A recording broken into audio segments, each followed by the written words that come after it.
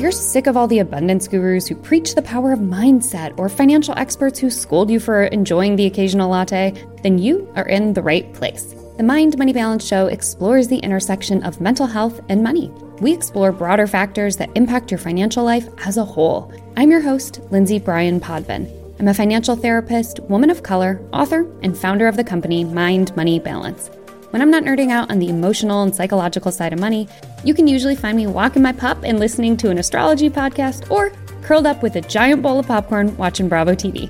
This show originally airs as a video on my YouTube channel, so if you hear me say things like, as you can see here, or click this, you'll have to head over to the YouTube link that's linked in the show notes to see exactly what I'm referencing.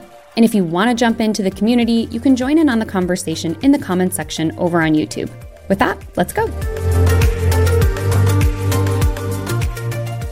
If you've been here a little while, you know that I am maybe not the nicest person when it comes to the traditional financial influencers or personal finance advice. And I thought maybe it was time to explain a little bit more about why, specifically why they are often wrong and what they omit from their content. And when I say their content, I mean everything from books, TV shows, radio shows, you name it. Let's get into the different reasons why personal finance gurus are wrong and why they're probably making you feel like garbage. 1, if I can do it, so can you. This is something that is embedded in a lot of the old school personal finance advice. This is the idea that if something worked for me, then it can work for you.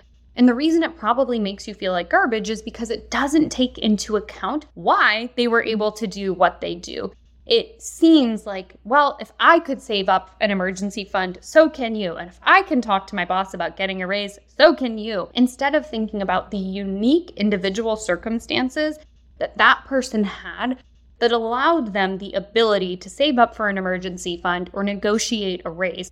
You are different. That is a good thing. We are all different. And I know that sounds like this funny little like snowflake thing, but it is what it is. We all have different experiences in life, and it's so ridiculous to say that because I did something, so can you.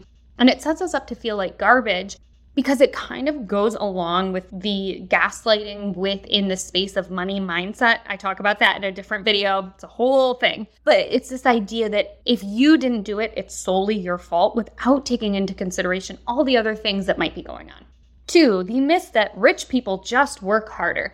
This is such BS. Oftentimes, we know that hard work is not associated with a good income. And even if it is associated with a good income, let's say, it doesn't necessarily mean that that person will be able to become rich. Think about people that you know who are some of the most dedicated to their craft or just happen to work really hard.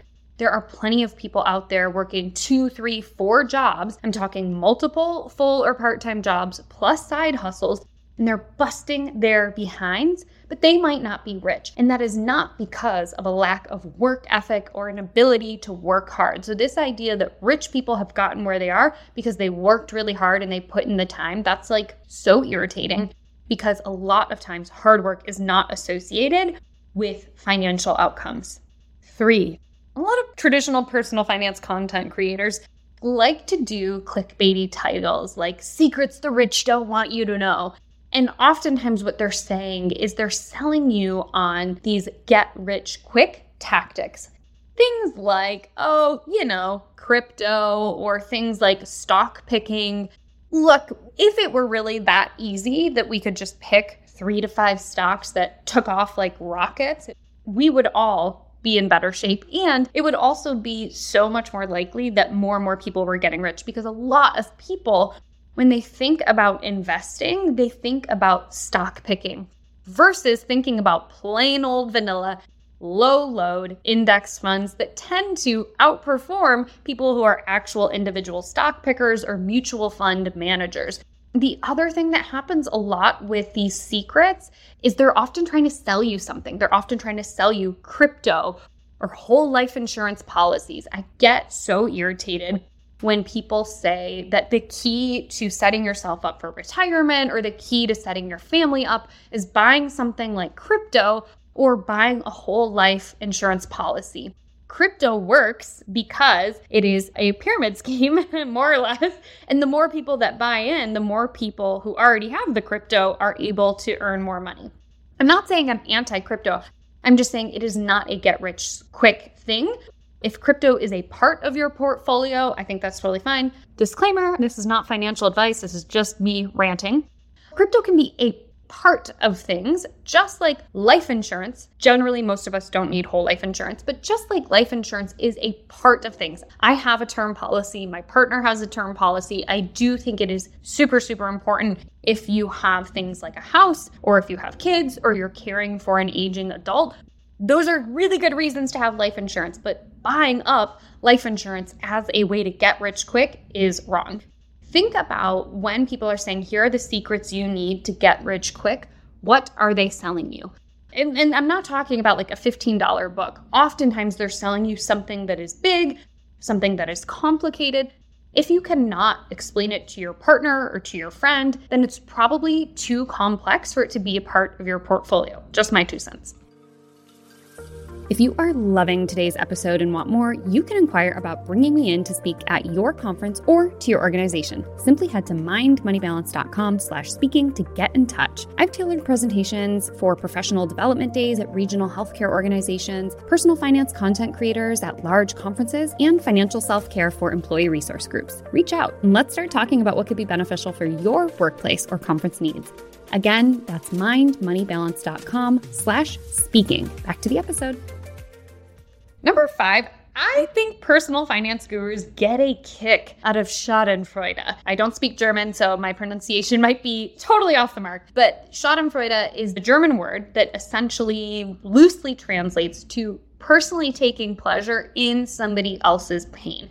And I think a lot of the traditional personal finance experts have really made a name out of leveraging that nastiness. Think about the types of videos, podcasts, or radio shows that are enticing to listen to. They're the big, flashy types of stories, like mother of 3 blows it all on a race boat, or college student spends all of their student loans on fancy tennis shoes, right? Like all of these obnoxious things.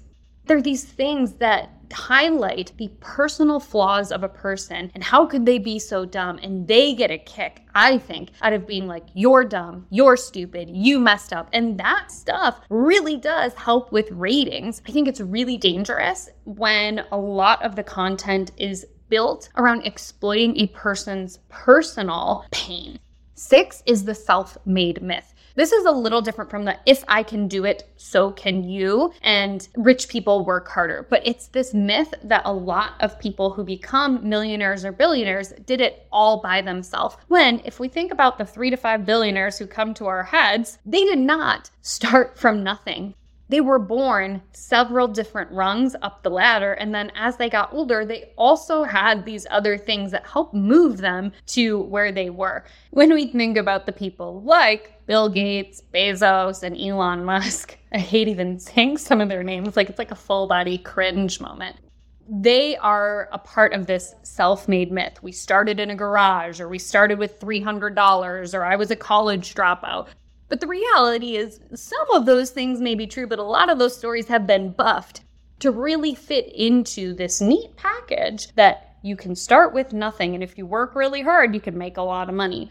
When in reality, most of them had a ton of help from their families. Bill Gates' mom was the one who made the intro to Bill Gates and IBM. So there were some social network connections there. Bezos' parents loaned him money so he could start Amazon. And we're not talking $1,000 or $5,000. It's reported that his parents loaned him $245,000. And that was in 1995. So let's do the math and see what that would be today. And he who shall not be named comes from emerald mining wealth. Zuckerberg also took out a loan from his father. And again, we're not talking about $1,000 to $5,000. We're talking about $100,000. So this idea that you are self-made without any help is just so ridiculous. Not to mention that all these people that I mentioned also happen to have 2 big things in common that you can fill in the blank. They are blank and also blank. And finally, when it comes to the thing that really drives me nuts about traditional personal finance, it's this idea that these little holes in your budget are the things that are sinking you. It's the myth that avocado toast is why millennials can't buy houses. It's the myth that Gen Zers are thrifting too much and that's why they can't afford college. All that stuff is so ridiculous. When we actually think about what is financially moving the needle, it's not the $3 to $5 purchases. It's much more likely that a person is in a system where they are earning really low wages, or they are in a place where the cost of living is exorbitant, or they live in a place where healthcare is tied to whether or not you're employed. It is not these little holes that are sinking a person's financial ship, which is the bread and butter of what these traditional personal finance gurus are telling you. It's much more systematic than that. And when we omit the systems that impact how we are doing financially, again, it makes us feel so bad. We're like, oh my gosh, it must have been that pack of gum that I bought when I filled up my gas tank. And it's like, it's very rarely that. Yes, those things can make a difference when you are like down to the penny. But when we think about long term, it's often those bigger purchases. Let's think about a person who did not have access to credit. Some of my financial privilege is that my mom was wise enough to put me as an authorized user on her credit card when I was a teenager. I didn't know, but it meant that when I went to apply for my own things like credit cards or auto loans, I already had years of good credit history tied to my name, right?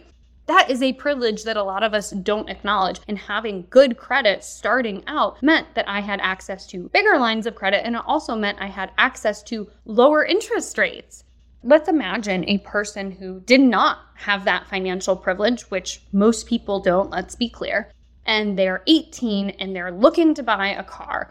They have no credit. They go to one of those kind of shady places that gives everybody credit, but they don't realize that they're in a really predatory loan that's at 15, 20, 25% for a car loan.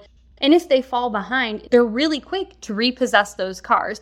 And when your car gets repossessed, your credit takes a huge dive, meaning it's harder to climb out of that hole. So it is not the little expenses in those scenarios. It's that when we start out behind, we often stay behind. It's harder just to break even. So if you're feeling shamed that it's the lattes, it's the toast, it's the shopping, in most cases, it might be like 5% of it, but there's so many other systems that impact what's going on. So this is my call to you. Unfollow, unsubscribe, donate those books, or maybe use them as kindling for a fire. I don't care. Think about, if this person's making me feel like garbage, are they taking into consideration my lived experience that includes my mental health, where I was born, the type of access I had to different financial products? And if they are not considering you as a whole person, that's a good cue that you can unfollow them. My loving permission to you. I would love to know what other things personal finance gurus have got wrong that keep getting churned out. Let me know in the comments below. I'm always curious to hear what different people have taken from personal finance gurus. Thank you so much for listening. If you enjoyed this episode, please do me a favor and rate and review this podcast on your favorite podcast player. This quick but meaningful action helps to support the show and helps others discover it too. I love connecting with my listeners, so if something resonated, take a screenshot of the episode and tag me over on Instagram at MindMoneyBalance. This podcast simply wouldn't be possible without the help of others. I want to thank RJ Basillo, who edits this podcast, and Liberty Sales, who helps market the show to help people who need it find it. The cover art and episode art design is by Jenny H. Design. Disclaimer: everything on this podcast is for entertainment purposes only. Neither the host or guests are rendering legal, financial, accounting, mental health, investing, medical, or other professional advice. If you want professional help, please seek it out.